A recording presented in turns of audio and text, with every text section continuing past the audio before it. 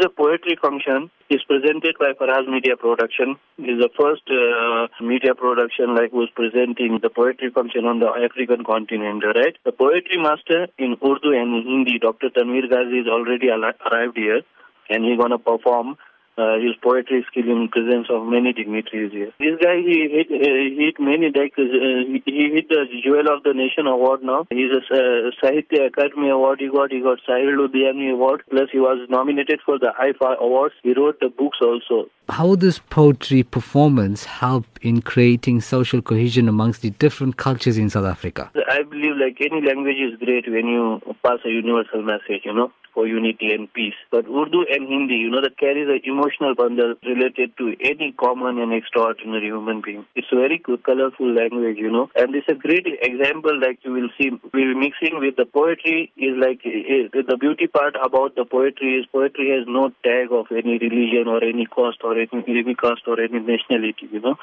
So its great example will be on Friday, you will see the different cultural people you will find under the same roof.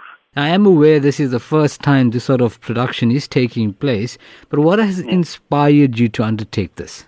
Obviously, I'm doing the 100 years of Mandela, so my inspiration is the person who really lived an impactful life with many superlative qualities, none other than Mr. Mandela. The person who rewrite the history of the generation of South Africans.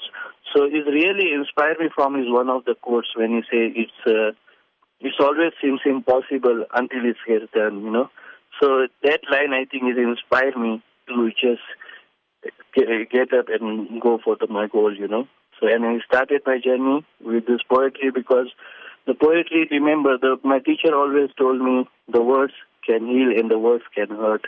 So I'm trying to healing out of it.